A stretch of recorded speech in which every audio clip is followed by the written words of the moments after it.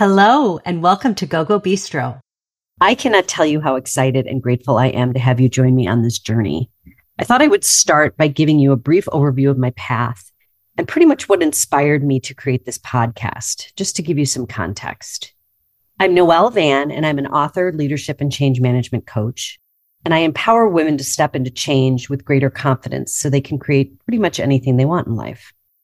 I will say for starters that I'm no stranger to change, and the process of change actually fascinates me. Because whether it's welcomed or not, there's always a good amount of discomfort in it and always a ton of growth on the other end. I've worked in corporate America for over 20 years and spent a majority of my time coaching leaders on how to move through personal, professional, and organizational change in countless scenarios. And I can tell you one thing I've learned along the way, that a majority of the time, change can be incredibly uncomfortable. So I spent a great deal of time working with them on how to navigate change and how to bring others along for the ride, to destigmatize it and help themselves and their teams actually embrace change and see the positive upside that comes with overcoming that discomfort in order to create a more fulfilling or effective outcome. In addition to this, I've initiated personal change throughout my life and have seen the results it's had on my journey in stepping into a better version of myself.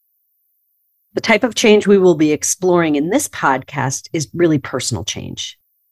Let's be real here. When it comes to personal change, the stakes feel even higher because in many cases, this means choosing to rock your own world, to shake things up and stand it on its head. Not always a comfortable experience, but as we will discuss, oftentimes a very necessary one. Like necessary in your soul cannot withstand staying stuck in the same place for any longer.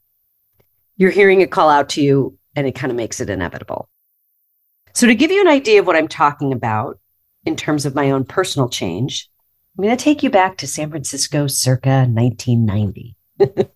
When I moved out to the city by the bay, sight unseen, to check it out for a year or two, as my mother would say, after college. Well, this turned into 30 years. That was my first big change. There were years of working crazy hours, climbing the corporate ladder, and drinking at night to calm my anxiety and stress. Well, this little ritual of mine turned into 8 years of full addiction. And I say, looking back on it, I never missed a day of work or a night of drinking for 8 straight years. It feels actually surreal to say it now, but it was a deep, dark hole I'd fallen into. And I realized at one of the lowest points in my life that I needed to make a change. So finally, on November 25th, 2011, in full hangover the day after a foggy Thanksgiving gathering, I made the decision to choose sobriety over addiction. To say that was a pivotal moment for me is a huge understatement. It shifted how I would view my life in a really profound way from that day forward. And as I slowly moved into recovery, I began a progressive journey to regain my self-confidence and just ultimately my sense of self. This led me to coaching women in addiction recovery and publishing The Sober Leap, which is a book I'm really proud of, that provides a set of truths I had come to understand along the way to help others in sobriety.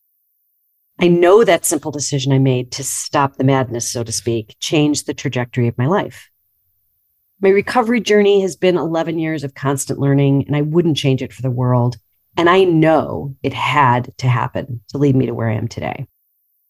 It all started with a whisper telling me this needs to stop. And it continued to grow louder and louder until I was unable to ignore it anymore. But the reason I wanted to start this podcast was so I could provide you with the inspiration to listen to that whisper, no matter how faint it might be. Take notice. Does something need to change in your life? Think bigger for yourself and the outcomes you can create, because like it or not, you are a creator. Take that leap, that first step in relying on yourself, in believing that what is on the other side can be far better than where you are now. To listen to that inner voice. And that's a skill set. And that's something we're going to talk a lot about and how you can do that more and more in your life. That's what I really want for you, to feel you are leading your life rather than following along just to not make waves. Because life is short. And actively participating in your own joy and fulfillment is what it's all about.